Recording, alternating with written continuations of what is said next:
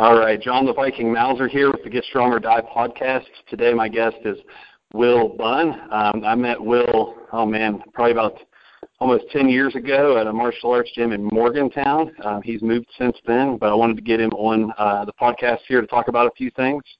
How are you today, Wil? Doing pretty good. Thanks for having me. Yeah, so when did we meet up? I'm real bad with dates and stuff, but it's been 10 years, right? Just about that. I opened one-time martial arts in 2008. Actually, so yeah, just on the cusp of 10 years. And how long did you run that joint? I mean, it was a while. I was in the small place. I think I had it to about maybe 2012. And, I was lucky to have a lot of great students and was able to expand as I went on. It was always a good, I had a good group of guys. I think the second building it's been so long, the rail system was right by there. Yeah. But, I think Neil, who eventually took the gym over after I left, I think he's moved it once or twice since then. It's up off the exit, the airport exit now. Okay. But yeah, so back then it was Morgantown Martial Arts was the name of the joint, and you offered a lot of different classes. So most of the other places in town, they would offer one or maybe two different types of classes. They have boxing or maybe boxing and jiu-jitsu or something along those lines. But you had a bunch of different stuff. I remember you had a Muay Thai class, a no-gi class, a gi class. Then I think there was a catch wrestling class, or I think you called it submission wrestling, and maybe a few others. I mean, you guys had a lot of stuff going on out of there, which is what drew my attention when I first found out about the place. So let's talk a little bit about that. What kind of formal training in Muay Thai did you have? Well, as far as Muay Thai, I first started training when I got to Ohio, 2006. I kind of dabbled a little bit before then in college, where I was playing football. So once I got done with football, I still wanted to be active and compete. And I had a wrestling base. I grew up wrestling with my family, my dad and brother, everything. We're all big wrestlers. So I haven't done terribly too much stand-up, so that was intriguing me a little bit more. Right. So I started with Michael Pat, and I think the gym was called Beaver Creek Martial Arts. And one of his instructors, Oscar Callett. And I had my first competitions were a lot of Thai fights because that was my weakest area at that point. Cool.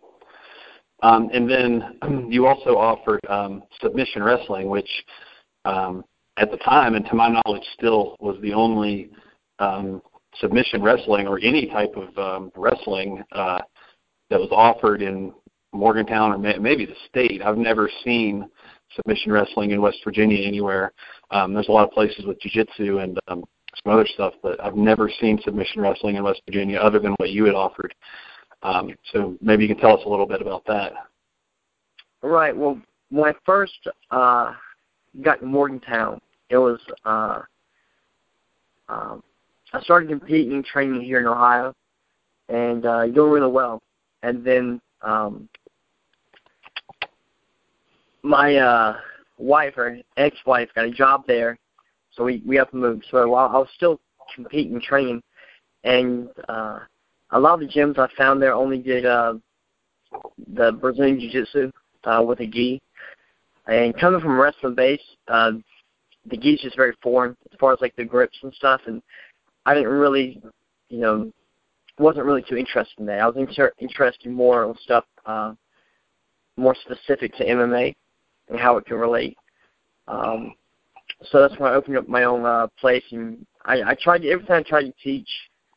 I believed it was good for itself, but it also transitioned into MMA pretty seamlessly. And like I said, coming from a wrestling background, the no-gi submission wrestling or even catch stuff is a lot easier. Came to me a lot easier than as far as the gi stuff.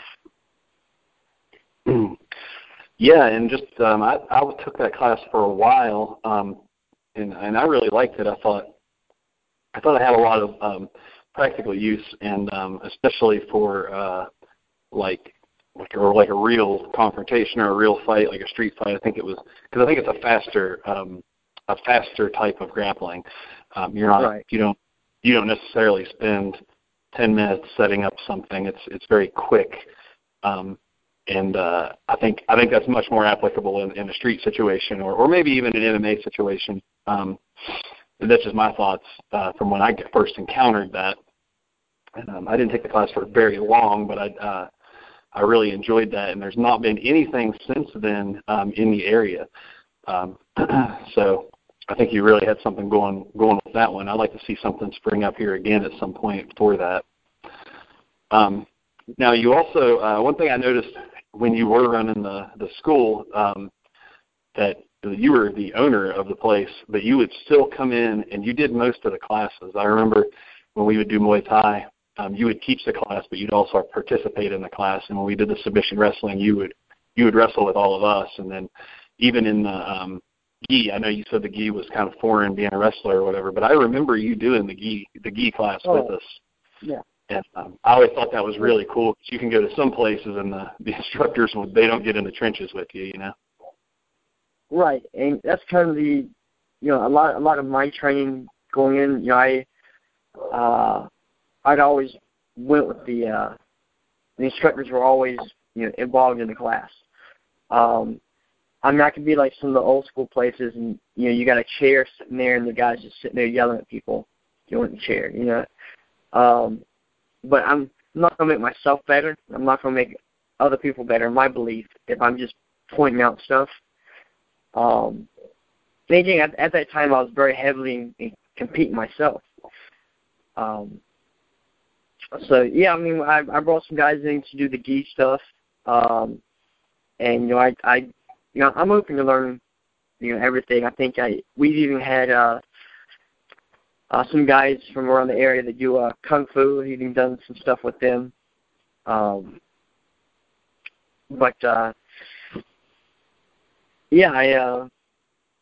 just really enjoyed all aspects of it, because even if you're teaching, you're still learning at the same time. Yeah. Yeah, I think that's important. A lot of places don't do that, or if you do go to some places, a lot of places have multiple instructors, and some instructors will do that and some won't. And I always, if nothing else, I at least have a little more respect for the ones that do, hop in there and do stuff, and they're not just, barking orders and stuff. Because it's easy to see how much somebody knows if they're in there with you, if they're willing to learn, or even. Right. Even watching the instructor, if they make a mistake, I think that's a cool experience, Right. I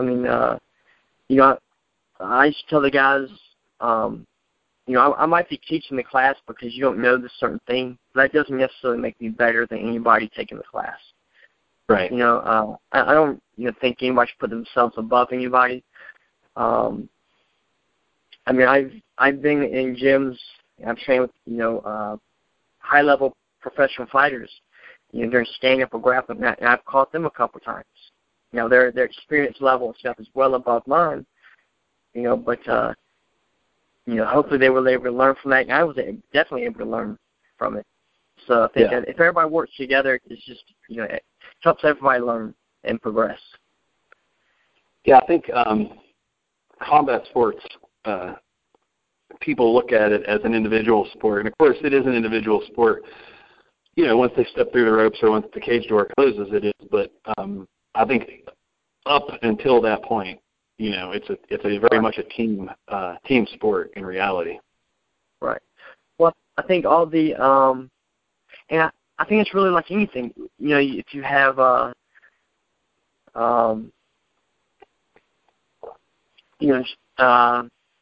strongman or even like bodybuilding competitions, you're not in the gym solely by yourself. I mean, you are to some extent sometimes, but a lot of times people have a team of people around them, and they're helping you out, and everybody kind of has a different role. Now, once you compete, obviously you're by yourself, but I believe you need a team, a solid foundation to help you get to that point. Yeah, and I tell that to my my strongmen and powerlifters all the time. It's not a necessary thing. I mean, there have been MMA fighters and strongmen that definitely trained on their own and did very well, but it definitely enhances the experience to have people there to push you and to motivate you and all that. I think there's really good examples of that, like with Louis Simmons and the Westside Barbell Club in Ohio. Oh yeah, yeah. They have a huge team mentality, and it shows. They're considered one of the strongest gyms in the world, and they actually train some MMA guys. I think Matt Brown was training out there, and a couple other guys. Yeah. We have a couple of friends that have gone out there, and they have some unique, crazy ideas about how to do stuff. Things like that. I mean, it all works. And so, like I say, it's all. As long as you don't go into any situation thinking you know everything, you have to always become a student. I've been lifting and training for, I couldn't tell you how many years, but I know when I go on the mat or from the gym, I can always learn something, because everything's evolving, changing. Yeah, I completely agree. So that you said that the gym opened in 2008, and then you moved. Where did you move to the first time? You moved a couple times since then, right? Yeah. Went. I left there, and then went to North Carolina for a little bit, and it kind of got a situation where me and my ex-wife at the moment, it's kind of rocky stuff. And I think that kind of hindered me a little bit in my career, but that's a different story. But it got to the point where it was tough for me to run a business, train fighters, and train myself and compete. Yeah. I remember we did I think it was Ohio versus West Virginia thing. I think you might have even cornered me that night. But I think I remember that. Jared Garvin fought on that card, and right. Maybe Adam Zaradnik. Oh, he was winning. I think it's one of the kids set up and broke my nose, but I think it was 5 of us fighting. I cornered everybody. I think all the fights except for Sean Goldstein's went the distance. I think we had 2 or 3 guys lose, and I can't remember if I was the main event or co-main event. But I just remember I get back there and warm up, and everybody's gone, and I'm physically exhausted, or I'm emotionally exhausted. Because I can't watch fights before my fight. I usually sit back, relax, try to sleep, listen to music. I got to remember it's not the smartest move. Hey, whatever gets you there. Right. Yeah. I remember that. And then I've probably been at a few of your fights, and then I also went to a few events where you were cornering other people. And right. One thing I noticed too, because I had trained at and interned for Team Outlaw the summer before I started training at your place, I believe. I trained an entire summer down there, and I did their strength training program for them for the whole summer, and there was supposed to be an event at the end of the summer, like right before school started. And we trained those guys for, it had to have been a solid 12 or 16 weeks. And then 2 weeks before the fight, the whole thing got canceled. And that was a huge, huge bummer. And the funny thing is, to me, that was very shocking because I hadn't been around sports where that was a thing, where like events would be canceled. But then I came to find out that it was because it's very common in combat sports for whatever reason. I remember that you had trained Adam and Scotty Bates, and I was going up to, I think that was also in Ohio or maybe it was Parkersburg, somewhere around there. And Scotty was having his first fight, and the guy no-showed. Yeah. Oh, yeah. Yeah. And that was my second experience with that, but it's very common. Do you have any experience? Have you experienced the same kind of thing? Yeah. I mean, and hopefully it's not as common now as it used to be, but I think one of the reasons is there not as many promotions as there used to be. But yeah, I mean, I remember that bringing him up there because I know he was real worried. I know his fiance wasn't too happy about him doing it, and he's like, look, I just gotta check this off on the bucket list. Scotty worked hard, and he did a great job, and unfortunately, I think I'm not sure what happened to the guy. My trainer, Michael Pat, who also ran the Ohio Extreme Fighting. He used to joke. He's like, I think I've killed about 50 grandparents, and about 30 parents. Because week up, and I've had fights. I had my travel books, and especially when you're starting on the amateur level, a lot of people, that's all out your pocket. They don't. Some places you might get like a $50 travel reimbursement, but you're spending more in your travel, food, hotel, than training. And I drive up to Ohio from Morgantown, and guys like, oh, fight's canceled. So it's definitely a frustrating thing, because you put so much effort into something, and you just want to see. At that point, you don't care win or lose. You just want to do it, Yeah, I think it's a lot more frustrating in combat sports because there's only two of you in the ring, and if one person doesn't show, then you don't get to do anything. All right. If it's like a strongman event or a powerlifting event, even if nobody shows up, you can still compare your scores and your numbers to other people in other competitions and like a ranking system. Or other people might still be in the division, if there's 6 signed up and one doesn't show, But in combat sports, if somebody doesn't show up, then you're kind of done.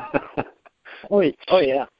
I think every now and then I'll catch like the Ultimate Fighter, and I think only episode I saw they had one guy, he's from Costa Rica. And of course out there you're putting bad conditions because you're out there, no TV, no radio, all this other stuff. And the goal is to make the UFC or to make a good impression on Dana White. So they go up to fight. Well, the guy who's supposed to fight has cramps or something health-wise wrong with him, so he can't fight. So the guy wins. So it's a tournament, and he gets automatically advanced to the next round, which is good because he didn't fight. He doesn't have a scratch or anything. And he's like almost, he's fighting to hold back tears. He's almost, he's tearing up, he's bawling because he's like, I came here to fight. The fight to me is I tell people the worst time for a fighter is the day before and the day of. The worst times because you have all the self-doubt and all the stuff, just negative stuff sinking in. And then once you get into your fight, you're able to just release all of it. You just, all the stress, bringing, your girlfriend's yelling, all this, work, all these problems. You're able to just be, ultra aggressive, and just let all those emotions and everything out during the fight. So when that's canceled, you still have all that stuff built up, and that's a hard thing to deal with. Yeah, it's definitely a different kind of thing. It's got a totally different emotional feel to it, I think, than any other sport. I mean, at least any sport that I've messed with, I don't think has the same emotional or mental aspect. It's completely different than anything else you'll ever do. Yeah. Other sports have it. Boxing, boxing has it, but MMA is a little bit more stricter. If you have to have the fight card has to be in and approved a week prior to the bout.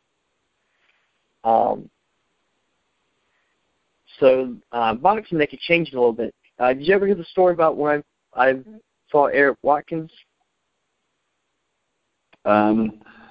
If I did hear it, I don't remember it. That would have been a while ago.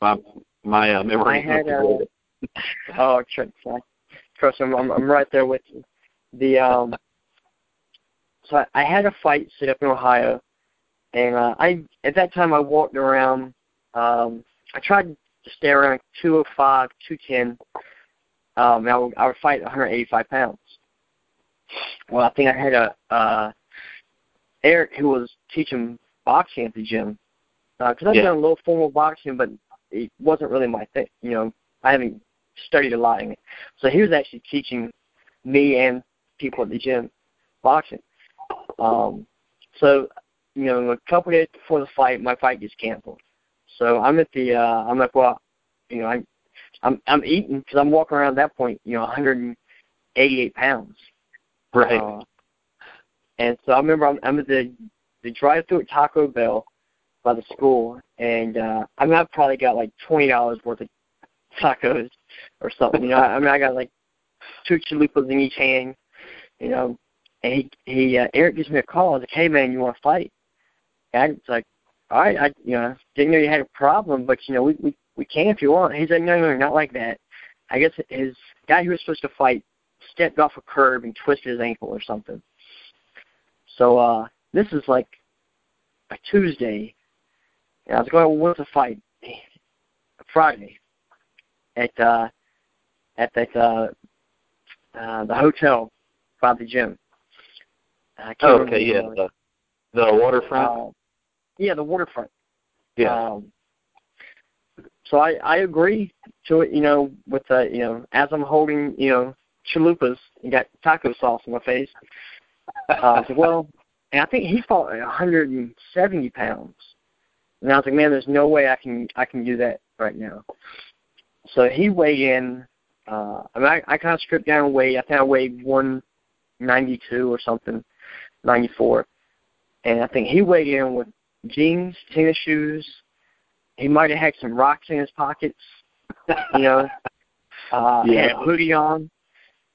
But, and I remember it was a little weird because his trainer, Mac, was the referee. Yeah. But we had this agreement. We talked. He said, look, I'm going to try and knock you out. And I said, well, good, because I'm going to try and knock you out.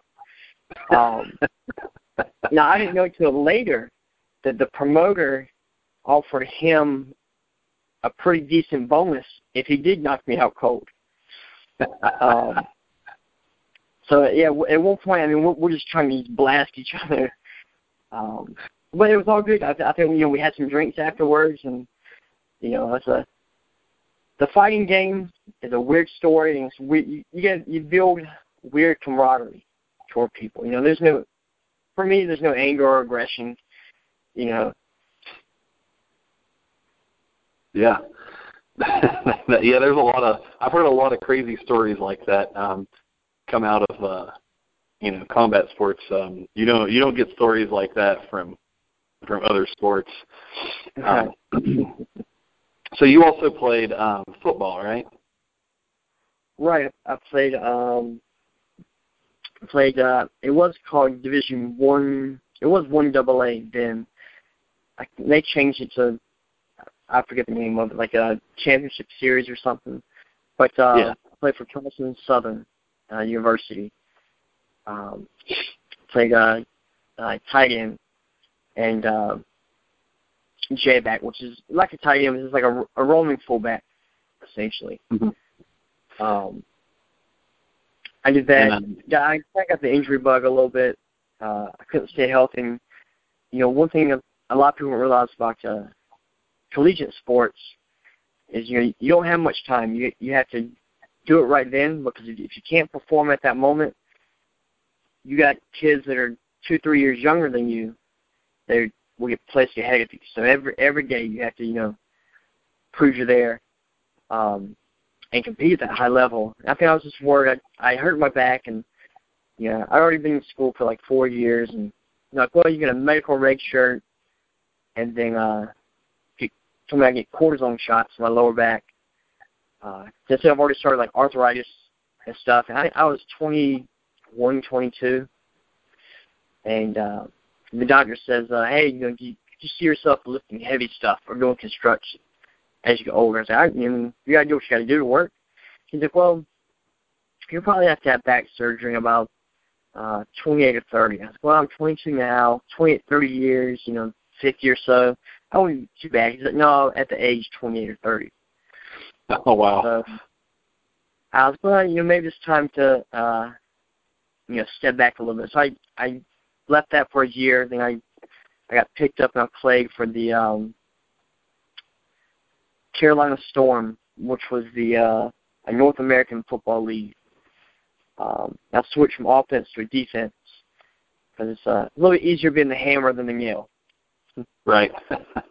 So once I got done with that, I was probably 23, 24. I was still very competitive, because I played sports since I was 5 years old. Every season, every sport, soccer, baseball, basketball, track, everything. So I got done, and I said, I can't really put on a suit and tie and sit behind a desk right now. I need to be active. And the girl I was dating was up here in Ohio, so I figured, hey, I'll come up there. I was checking out gym places, and I think I emailed the guy, Mike, and we joke about it. Say, hey, I'm interested. I've done a little, wrestling, a little bit of training beforehand, as far as mixing stand-up and grappling for MMA.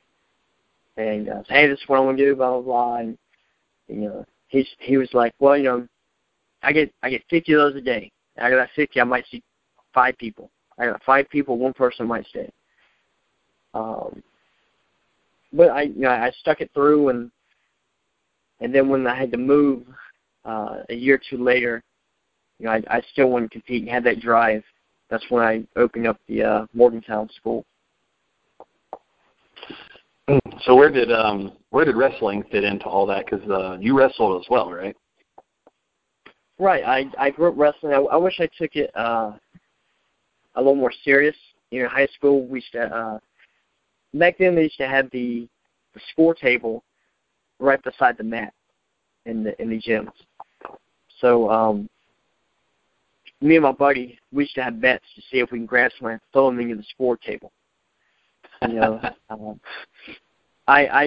My idea is, it's a Friday, it's Thursday or Friday. There's a party going on somewhere. I'm trying to go in there and win in the first period. I like the showmanship of pro wrestling aspect. I wasn't too fancy. It's kind of like throwing a rock at a wall. I won some, I lost some. But I tell people my brother is a far better technical wrestler than I ever was. But he'll never pin me because I was just far more aggressive in my style. I think aggression's a big key in any of that stuff. I think it's very underestimated. I think a lot of people come into that stuff and they're timid and they want to be very defensive, and that works for some people. But I think aggression can make up for a lot of other shortcomings. Oh, right. The what's the fighter's name everybody hates right now? Colby Covington. I don't know if you saw his fight against Tapio Dos Anjos. Okay. Colby doesn't have the greatest standing for the world. Everybody knows he's a wrestler. He's very Chael Sonnen-esque, who ironically is one of his mentors.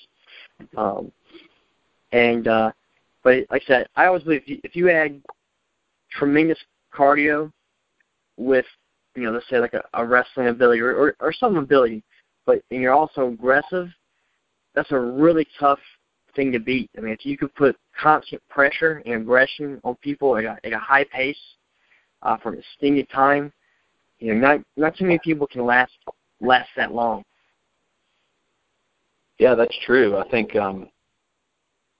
that can be easily seen if you watch any of the like UFC or any of that stuff.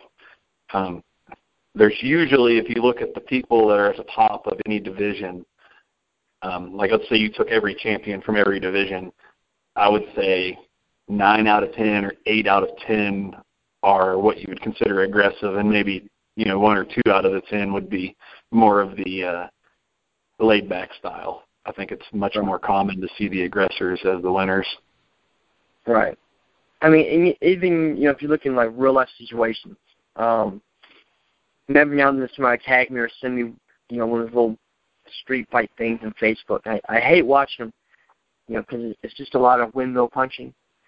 But 9 times out of 10, the aggressive person, the aggressive kid wins. Doesn't always mean the bigger kid wins. It's just the kid that keeps coming forward. You throw 50 shots, and another person throws 2 shots. Your chances are a little bit better. Yeah. Yeah, I think going back to catch wrestling or submission wrestling and your class and stuff, I think that's also part of the reason I liked that so much was that it's a more aggressive type thing. I think a lot of other arts are they get this idea of self-defense and that you're defending against what the other person's doing, and you go into it with that mentality. And then the sport has evolved to, not the sport, but the art has evolved to kind of cater to that. And it's like, oh well, you're gonna be the smaller person, you're gonna beat up the bigger aggressor. And catch wrestling wasn't really like that. It was like defense through offense, I thought, and I much prefer that. I think if, like you said, the aggressor usually is going to win, and I think it's important to pick. If you see somebody winning and you see, like I said, 8 out of 10 people, if 8 out of 10 people are aggressive, then that tells you aggression is a desirable trait, and that's, you should start to learn to be aggressive. And it's not a trait that a lot of people are born with. I would say actually the minority of people are aggressive, by nature, but you can be taught to be more aggressive, and I think that's important. Right, I agree 100%. And there are guys at the gym that I train with that just don't have that necessarily aggressive switch. I mean, they're phenomenal athletes, but for whatever reason, and I've trained guys that weren't the best athletically, but they were just animals in the gym, and people hated working out with them because it's just so much pressure everywhere you go. They're always right there. A lot of this, the training that I got, Michael Pat went to, because he grew up wrestling and then playing rugby, and then he went into jiu-jitsu and fighting. But he's very big on being on top, being on pressure. He's not big on pulling guard. The thing about being on the bottom is all skill. If you have no skill or you're not slick, it's hard to beat somebody from the bottom. But if you're on top, you have gravity, you have weight, you have pressure, you have your strength you can use against them. You're able to do a little bit more things. I agree 100%. And it's actually very rare to hear, from my experience anyway, anybody that grapples to say that, because, like I said, I think there's this self-defense mentality, and it's always people are thinking, well, I'm the smaller, weaker person, they're the bigger, stronger person, I'm always going to be in a worse position. And then because of that mentality, it's kind of like been ingrained into jiu-jitsu and some of these other arts that the bottom is now desirable for some reason because it's assumed that you're going to be there. And a lot of these guys will pull guard or they say they have no problem being on the bottom. But again, if you're watching the UFC or even if you're watching jiu-jitsu tournaments, which those are painful to watch, but if you sit down and watch one, you'll see most of the submissions are not coming from the bottom. Most of the wins, when somebody gets submitted, it's from the top or the back position. And it sticks out in your mind when people win from the bottom because it doesn't happen very often. When you see that somebody throw up that triangle and get that triangle, that sticks out in your mind, and it's like, wow, it's because it doesn't happen very often. And I think the top position is definitely the better position, and I'd like to see more schools and instructors admit to that and kind of push that. But you don't really find that. I think the people with wrestling backgrounds are more likely to have that mentality, but your traditionalists don't seem to. Right. Well, I think people fall into this whole group, wrestling, I tell people all the time, we'll have a tough class at the gym, whether it's Muay Thai, grappling, whatever part. And this, at the gym, and I tell people, class was tough, we're sweating. And I was like, yeah, but it's nowhere near any tougher than any wrestling class, I've ever been to. Right. I think, wrestling is just a nonstop grind. I mean, people want to quit in wrestling practice 2-3 times a day, daily. Yeah. But you just have to, push through it. And where other schools, they go over like a theory and they sit back and they relax, which is good. I mean, it works well for some people, but I think it's an overall majority, especially people that fight. That's why if you look at the UFC, a lot of wrestlers, continue dominant because they're used to that constant pressure, that constant grind. That's tough to deal with. Yeah, I think as far as wrestling goes, I think a lot of factors go into why wrestlers kind of started to dominate. I think it's starting to even out now, just like with jiu-jitsu. Jiu-jitsu ran rampant through the UFC until people started getting a grasp of it. And you don't have to have the same skill level in jiu-jitsu as your opponent to beat them in the UFC because there's so many factors now. Right. But then the wrestlers started beating everybody, and now everybody kind of knows a little bit about wrestling, and they're starting to somewhat mitigate that. But I still think the wrestlers are probably in the majority of in the win set, is winning as far as winning goes. Right. I think because saying that the wrestler controls the pace and where the fight goes, whether it's standing or on the ground. Now, one of the biggest problems wrestlers have is they have a high level wrestling, and they'll start doing MMA training. Okay, well, I got wrestling, I'm good. I'll keep that in the back pocket. I'll start doing other stuff. Well, then they go into the cage and they have a guy that's never, wrestled at a high level, taking them down, defending shots, because they're continuing to work at it. Right. Yeah, it's like when you get good enough at something, you think that, you can set it on the back burner. And also, I think if you did any, I'm sure you can vouch for this, if you did any college sport, you're basically a professional athlete, and you're getting run in the ground with it. And then when you get out of school and you go to a fight gym and it's optional, it's very easy to say, you know what, I don't want to do double legs all the way across the gym today. I'd rather do boxing, because you have done, double legs across the gym for the last 4 years every day.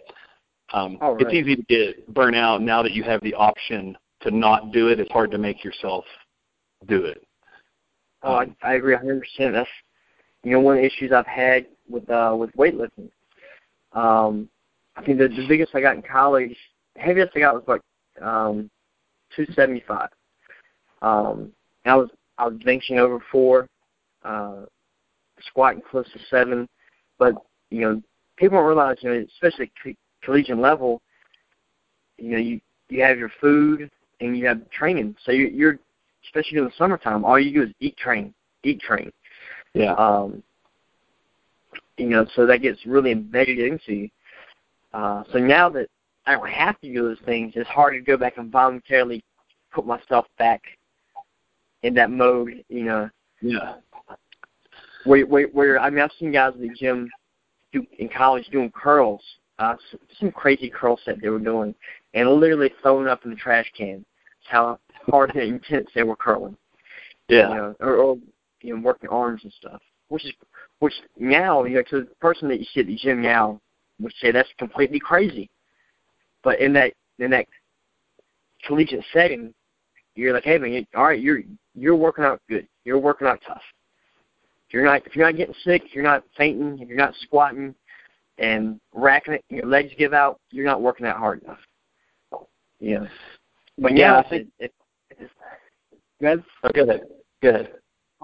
I was saying, now, like you say, if it's an option, well, maybe I don't have to put 315 on. I'll just rep out, 200. So you don't necessarily have to. It's easier to push yourself in that setting. Again, going back to the team aspect, because you have everybody else pushing themselves. So you want to push yourself along with them. Yeah, and I think that's one of the pitfalls with MMA and in martial arts in general is in college there's a whole system designed to make you train that hard and want to train that hard. And then when you come out and you go to an MMA gym, maybe it's different if you're in the UFC or something and you're going to these fight camps, but the gyms, that the majority of MMA people are going to, a lot of that stuff is pretty optional. And they don't have the resources that the college or like America Top Team or something has. So it's even more difficult. Like, you go to the MMA gym and then you want to squat really heavy, but does the MMA gym have that available? So now you got to go across town to another place to where you can do that. And by the time you drive over there, you're cooled down. You don't even want to do it. And there's a lot of factors that go into that. And I think that's one of the reasons that wrestlers are so good in MMA. Like I said, it's a lot of factors, I think, for wrestling and why they dominate. It's not just wrestling because I listened to a podcast with Chael Sonnen, and Chael Sonnen was talking about wrestling. He said there's not a lot of technique, like actual techniques from wrestling that apply in MMA. There's just a few. There's a handful of them. But if you're really good at those handful of moves, they can lead you to victory. And they're not even winning moves. Like, you can't do a double leg and then it's over. I mean, unless you slam the shit out of them. But, it's a lead-in to a win. And I think, like you said, aggression, wrestlers are just, they're bred through their wrestling career to be aggressive.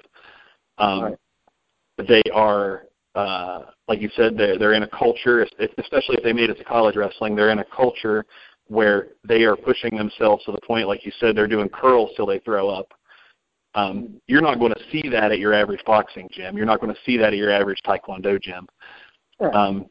And then on top of that, the colleges and a lot of the high schools now, depending on what state you're in and how much money the states have, they're doing legit strength and conditioning, and it's not optional. Like if you go to a karate gym or a jiu-jitsu gym, a lot of those people don't even lift. They don't put any faith in strength and conditioning. But the wrestlers, even if they don't think it works, they still have to do it because that's what the coach said. Right. And I think they go into the sport a lot stronger and in a lot better shape and a lot better conditioned because of that.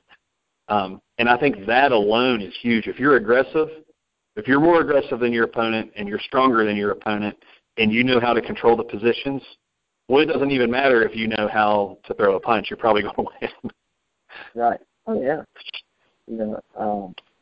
Even stuff with, like, cutting weight, it's going to be come naturally more to the wrestling. I think my first fight, I went from 225 to 185 in about 3 weeks. I don't recommend it. It was probably the most, definitely one of the worst things I've done in my body, but one of the hardest things I've ever done.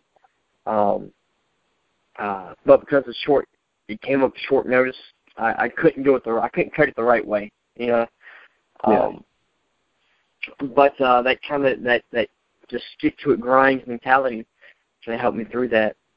But you have guys like what's his name, Johnny Hendricks, who just retired.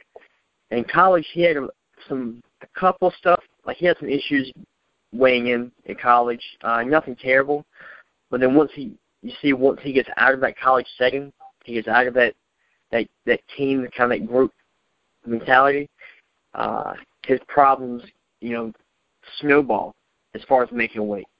You know, so if it's tough to do with you know, people around you, you know, when you get on by yourself, it's going to be nearly impossible. Oh yeah. Yeah, and I think too, there's a phenomenon where if you cut, there's a certain amount of weight that your body's like okay with you cutting, and there's no science behind this. This is just all from what I've noticed, and I've been around a lot of people that cut weight. It gets harder to do ridiculous weight cuts each and every time because your body kind of remembers and it's like, hell no. Oh yeah, like I said, my main majority of my fights were 185, and which was a huge drop, you know, from the heaviest 275 I was playing football. And you know, I guess a lot more, you know, the older you get, of course, you know, your body levels and everything change. And I was always pretty lean as a kid. You know, I joke with people now. I used to, I could eat a buffet, a foot-long Subway sub, jog for 3 minutes, and I'll lose 10 pounds. You know, now I could jog for 2 hours, eat a salad, and I've gained 5 pounds. Right. Yeah. And yeah, that I happens. I think Frank Shamrock said it the best. He talked about the body is a machine. You know, you talk about the fuel and stuff you put into it. But just like anything, I mean, you put so much stress on stuff. I mean, I have neck problems, fingers, backs, all this stuff. You know, and a lot of it's because I played football at a lot higher weight than my body weight naturally. Right. And that put just as much stress on my body as when I was cutting below my natural body weight. Oh yeah, I agree. Yeah. So how do you think strength training affects martial arts? Because like I said, there's a lot of people that, you know, well, some people say you shouldn't do it at all.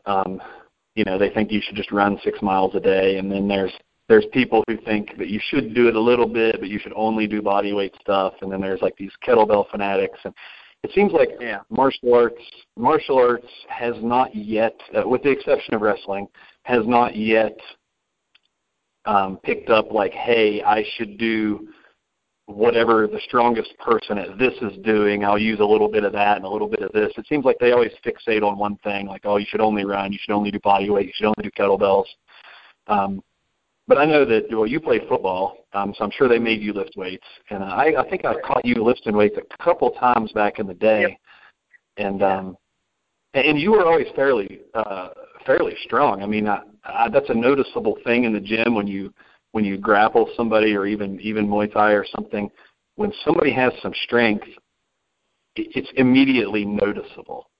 Right. And there's always those people in the gym where you're like, damn, this guy's so strong. You know, Mo Howard, remember Mo that used to train at the gym? Oh, yeah.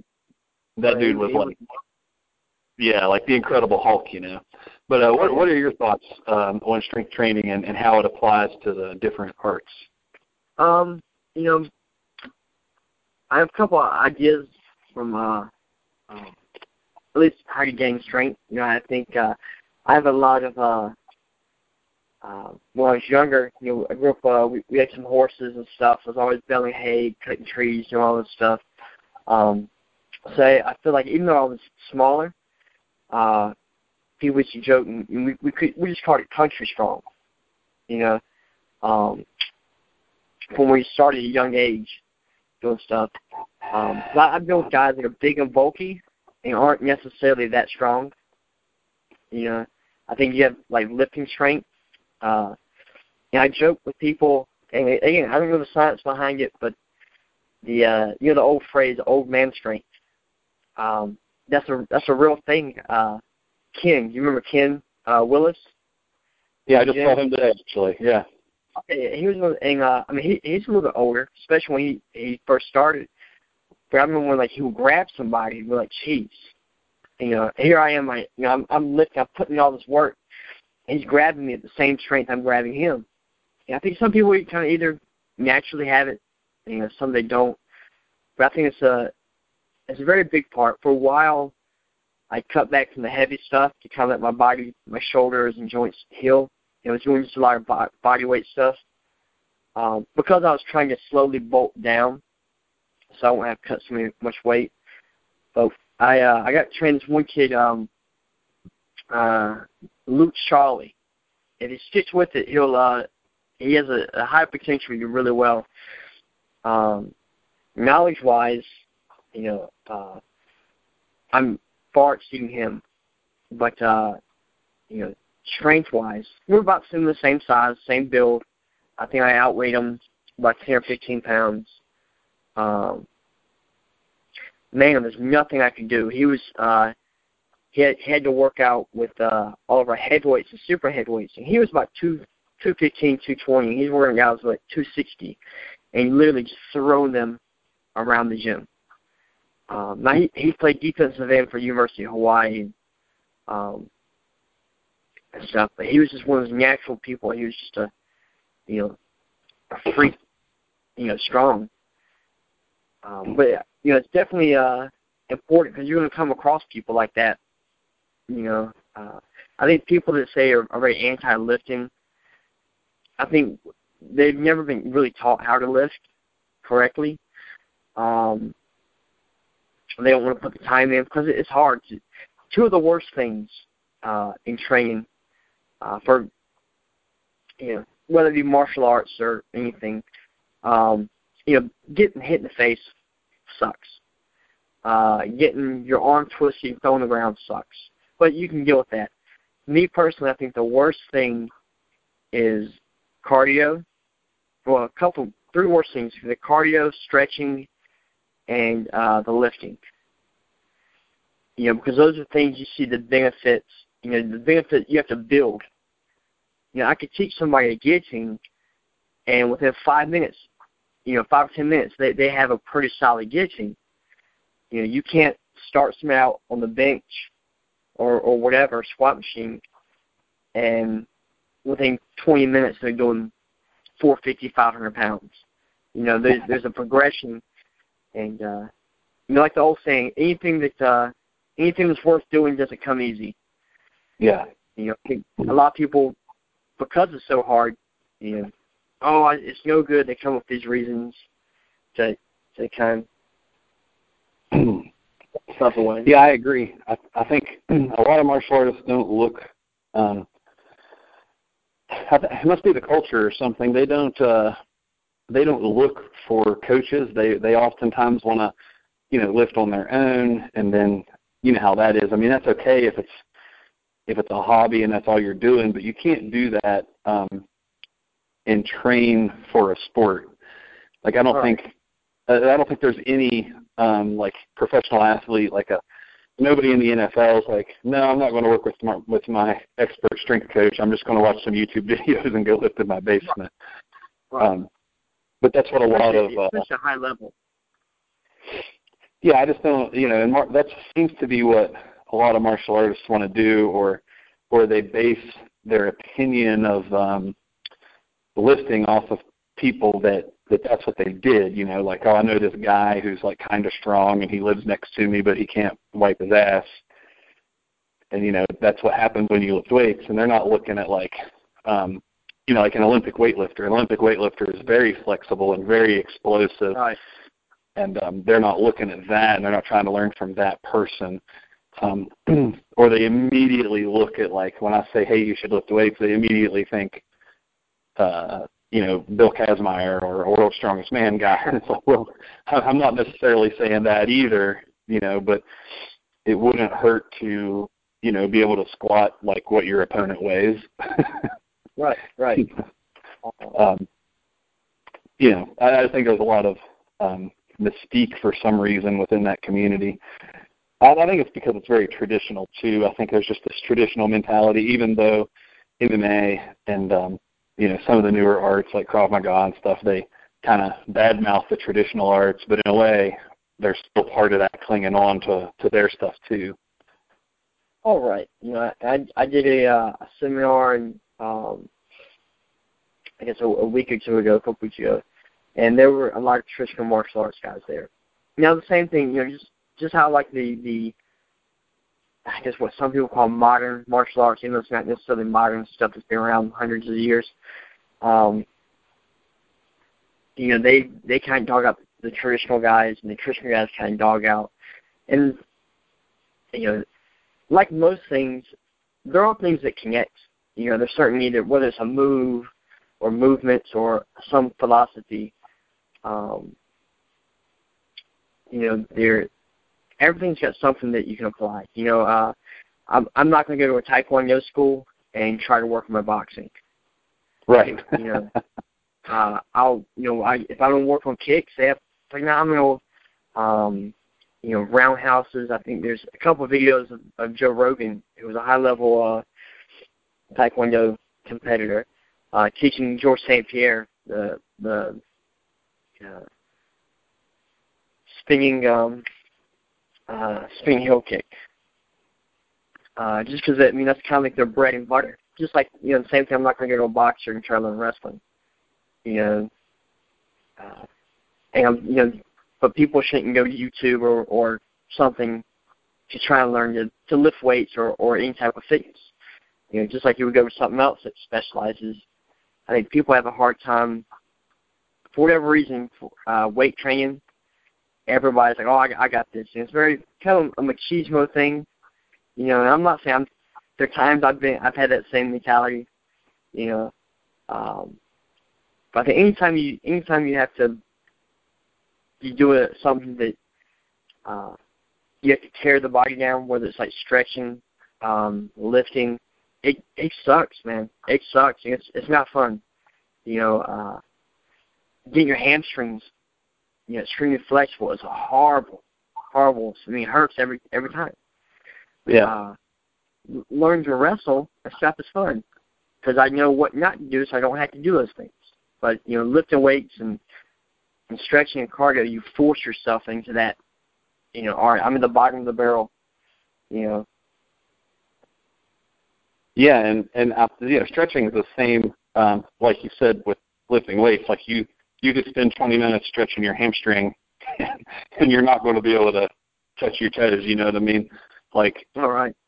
It's a long process as well. I think maybe it's just that a lot of people only want to commit to one long process. Like, hey, I'm going to take a long time and get good at martial arts. I don't want to take a long time and get good at 4 or 5 other things. But I think if you want any kind of longevity, you're going to have to, because I think that being strong prevents injuries and helps you come back from injuries faster. Oh, yeah. So that increases your longevity in the sport, and the same with flexibility. The less mobile you are, in most cases, that also means you're more likely to get hurt. I mean, that's the nature of not most, but at least half submission holds. The nature of that submission hold is testing the mobility of a joint. Oh, yeah. And if you have that mobility, then you have a little bit more time to tap out or get out or whatever the situation dictates. Yeah, I just don't. I think any physical endeavor is worth exploring. I mean, if you can get better in any aspect, whether it's stronger, faster, whatever, I don't see why it should be looked at as as a negative thing. I think it should be more looked at like, how would that apply to what I'm doing, not I don't want to do that because. Right. I mean, and there's some stuff like, because I did personal training for a while, and I work with different athletes. It's called it's a sports enhancement training program I was helping run, and I work with a lot of like golfers, because in the area I was at,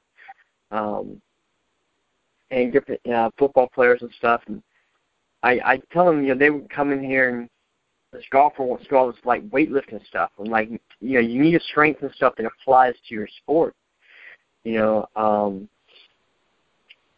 I'd have him do body squats and cable pulls with his feet on the disc, the little air disc. So you have to use all the stabilizing muscles. My dad used to say that the bench is great, but as it applies to football, unless they put a bench on the 50-yard line, a squat, power cleans, those apply a little bit more to football than your standard regular bench. Right. So. Yeah, I agree completely. I think bench is a little overrated, I think, for a lot of sports, but it's also the most popular lift. So, I remember you go to any high school. I'm sure it's like this now, because kind of the jocks are, supposing, those guys all kind of tend to think the same. Squat is great. Everybody admires a good squat. But you have somebody throw up a monster bench, everybody's looking. Right. Was it when Thor last year broke the world deadlifting record, over 1,000-some pounds, ridiculous. Yeah. But on the same show, they had tons of people watching. On the same show, watch somebody do a 800-pound bench or something like that. You'll have more eyes on that side than you were. Just it's a very big old bravado. Oh yeah, I agree 100%. To the non-lifter, and even a lot of lifters, the bench press is like, for whatever reason, gets everybody's attention. Now you said you did you were doing some personal training. I think you were doing personal training out of Morgantown Martial Arts when you were here a little bit as well. Are you doing any of that now? As much as I can. I have a little kid, and I try to. I just need to figure out how to add about 8 more hours into the day. Right. Then I feel like I can get some stuff done. But I work more so with a lot of fighters, and guys a lot of it's just sports specific, conditioning and training. Okay, so do you take on like martial arts clients that want to fight, or how does that work? Right. Well, I think it gives a better lifestyle, a healthier, better lifestyle. So I'll train anybody, as long as they have the desire to, that want to push themselves. I tell my clients, give me your goals. Your real. So they'll give me their goals. I want to do this. Okay, now give me your realistic goal. Because I told guys, I can get you in the gym, and if you with the right diet plan, the right conditioning, the right lifting plan, the right sleep, I could have you surpass your goals. But if I can't be around you 24/7, if you're not really going to eat right, if you're not going to sleep right, it doesn't matter if you're going there and putting in the work in the gym. That's just, I think what people forget, that's the gym aspect is one aspect of the whole body. If you're not sleep, eating, there's a guy at a place I work keeps asking me about losing weight. And his why I'm going back to the gym. Just started going to the gym, But I see him, he'll order a large pizza, eats it, and then washes it down with, Coca-Cola and stuff. I'm like, well, you're just deleting everything you just did. Yeah. I think Dave Schultz had a good quote saying, you can eat whatever you want to eat. Doesn't matter what you want to eat. But you got to be willing to put in the time and the work the next day. Yeah, I think you see, like powerlifters and like strongmen and bodybuilders, especially bodybuilders in their off season, they're pretty large. And even powerlifters are bigger guys, but they're putting so much work. I think people really underestimate. Everybody thinks about steroids and stuff. I said people don't see how much work these guys put in the gym and how grueling it is.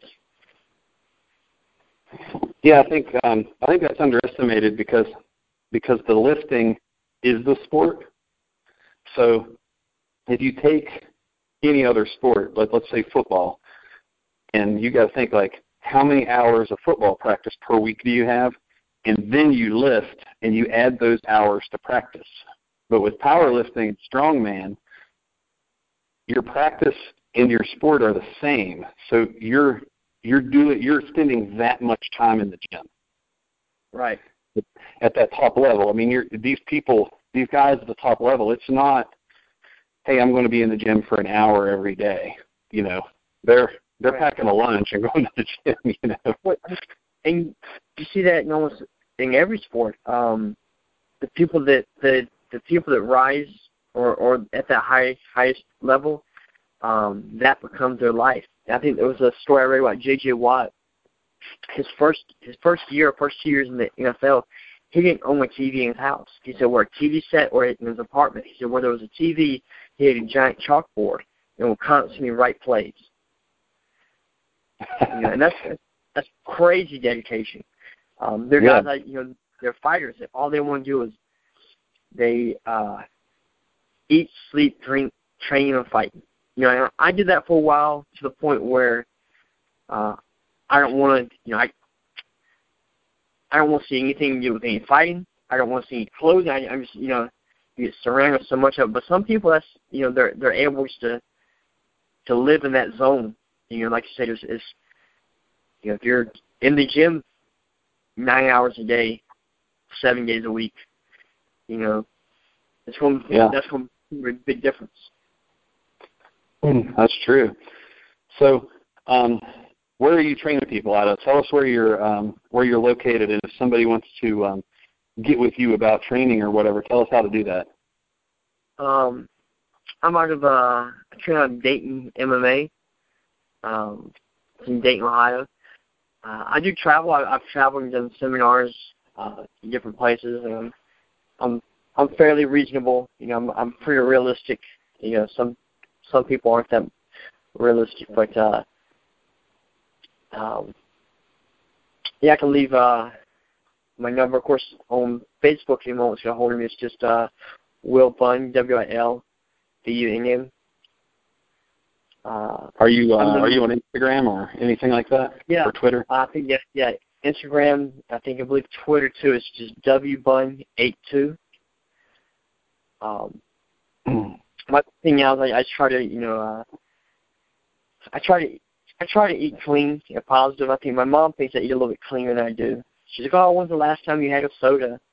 Because she thought it was probably a month. So I had a Mountain Dew last night at dinner. Yeah. I think people get that misconception too. I'm not sure. Did CrossFit get really big in that area? So, it picked up once I left. It's big here in Dayton for a while. Yeah, we have about there's probably 4 or 5 CrossFit gyms in Morgantown now. Yeah, which is good. Problem. You ever go out to eat with because when the paleo diet was a huge thing a couple years ago. Oh man, again, great people, and that's what they want to do, but that's all they talk about. You got to do this, this, and this. And man, I just busted 5 hours, my ass 5 hours in the gym, you know, and then I went and ran in cardio. I got to be somewhere in an hour. I'm going to grab a cheeseburger at McDonald's, you know. Now, you can't make that your everyday meal, but, you know, well, I think the big thing now is like the ketogenic diet, which is basically the Atkins diet that the hardcore people are trying to take over. But yeah, that's fine. I think in the paleo diet and stuff, I think that's fine for your average person. Like I said, comes to the gym and works out for an hour and then goes home and takes their kid to soccer practice or something. But the problem is that's bleeding over into people that actually want to compete in things, and they're doing these diets. And like I said, it not only it's time consuming, but not only that, but it's not enough to refuel. Like if you're doing jiu-jitsu, let's say, for 3 hours, and you were going to run or lift or whatever pick your poison, and then you're going to go home and you're not going to eat any carbohydrates, like, at what point are you willing to just sacrifice the quality of your training just so you can say you're on this stupid diet? Because there's no way you're going to not eat carbs and then be able to give 100% in a really tough conditioning session. And the conditioning session is more important than whether your abs show up or not. You know? I joke too often. That's, you know, my kind of joke is, or inside joke is, the biggest, you know, trick that's been plaguing a lot of people, and they're trying to get like the diet community, so to speak, is that carbs are the devil. Carbs are horrible. Right. And I was like, well, yes, if you eat a ridiculous amount of carbs and you sit on the couch and you're not active, anything, yes, they're great. They're going to show up, and it's going to affect you. I was like, but you know, if you see the diet of like these marathon runners, these people, I mean, they carb load like crazy because they need that long lasting, you know, energy. I just don't get it. You know, I'm big on protein. I get a lot of protein, but you know, I was telling my brother the other day, we were talking about lifting. I was like, you know, your body can only hold so much protein at a time. You know, at a serving. And I was like, you know, I see guys go, you know, oh, bro, I got to get my 110 grams of protein in this meal. I'm like, why? You're wasting, you know, majority of that your body's going to process and just get rid of. You know. Yeah, I think a lot of that comes from the absorption. I'm a believer that if you get 115 grams of protein from steak, you're not going to digest it fast enough to where you're not going to be able to process it out. Right. But I think if you get 115 grams of protein from a super fast absorbing whey protein shake, it's hard to say where a lot of that's going because it's uploaded so fast. Can your body keep up with it? You might be able to train yourself. Like if you did it enough, your body will probably make some sort of adaptation to it. Mm-hmm. But you should probably be eating real food anyway. If you're getting 115 grams from a protein shake, you're probably either weighing 350 pounds or you're wasting your time because you're probably not going to weigh 170 pounds and drink 115 grams of protein in a shake and still want to eat real food. Oh yeah. You know? Well, I remember like my playing weight in college. The biggest I got because I'm a tall end of 6'2", as I like to say. You know, not quite 6'3", but you know, the NFL has pretty much a chart. You be this, you know, weigh this, have this height. You know, there's big. When I worked out for the Jaguars, there's this big list of stuff. Well, the Jaguars came from my school and did a bunch of stuff. You know, they go over like your neckline and your weight. Well, I did weigh a lot more. That's my natural body weight, 215, 220. So I remember sitting down eating 4 or 5 plates of spaghetti a meal. and I had to walk. I couldn't drive back to my room because I couldn't sit down. So I remember walking back and I would eat. So I force-feed myself so much. There were times I get halfway there and just throw it all up. Because then I gotta go to the Wendy's or whatever. I think one day I me and a buddy of mine in the summer count the carbs or count the calories and stuff. And one day I took about 18,000 calories in. That's pretty impressive. I would go through. It's hard. It kind of killed my diet. So even now, like I'll get a little bit hungry, but I'm never really fully hungry because I'm so used to just force feeding it. But again, I was working out, training 5-6 hours a day, inside, outside, and I would go through a football practice and lose 15-20 pounds. Oh yeah. Just because my body's just trying. I'm fighting my body to stay at a higher weight. Of course, I don't do that much now. I think my body will just stick with that higher weight at the moment, but hopefully. Yeah. All right. Well, I'm gonna have to wrap up here. Anybody listening out there, if you're interested, Dayton, Ohio, Wil Bunn. He's on Facebook, Instagram, Twitter. Also, he will travel for seminars. So if you have a gym or a martial arts gym, or even just a bunch of friends, and you want to rent a building or something, I'm sure he'd hook you up. You can contact him on Facebook or whatever, or get a hold of me, and I'll hook you up with him directly. I want to thank you personally, Wil, for being on the show. We'll definitely have you back on here again. It was great talking to you. And this has been Get Strong or Die. All right, I appreciate it. It was great hearing from you again. Thanks, man.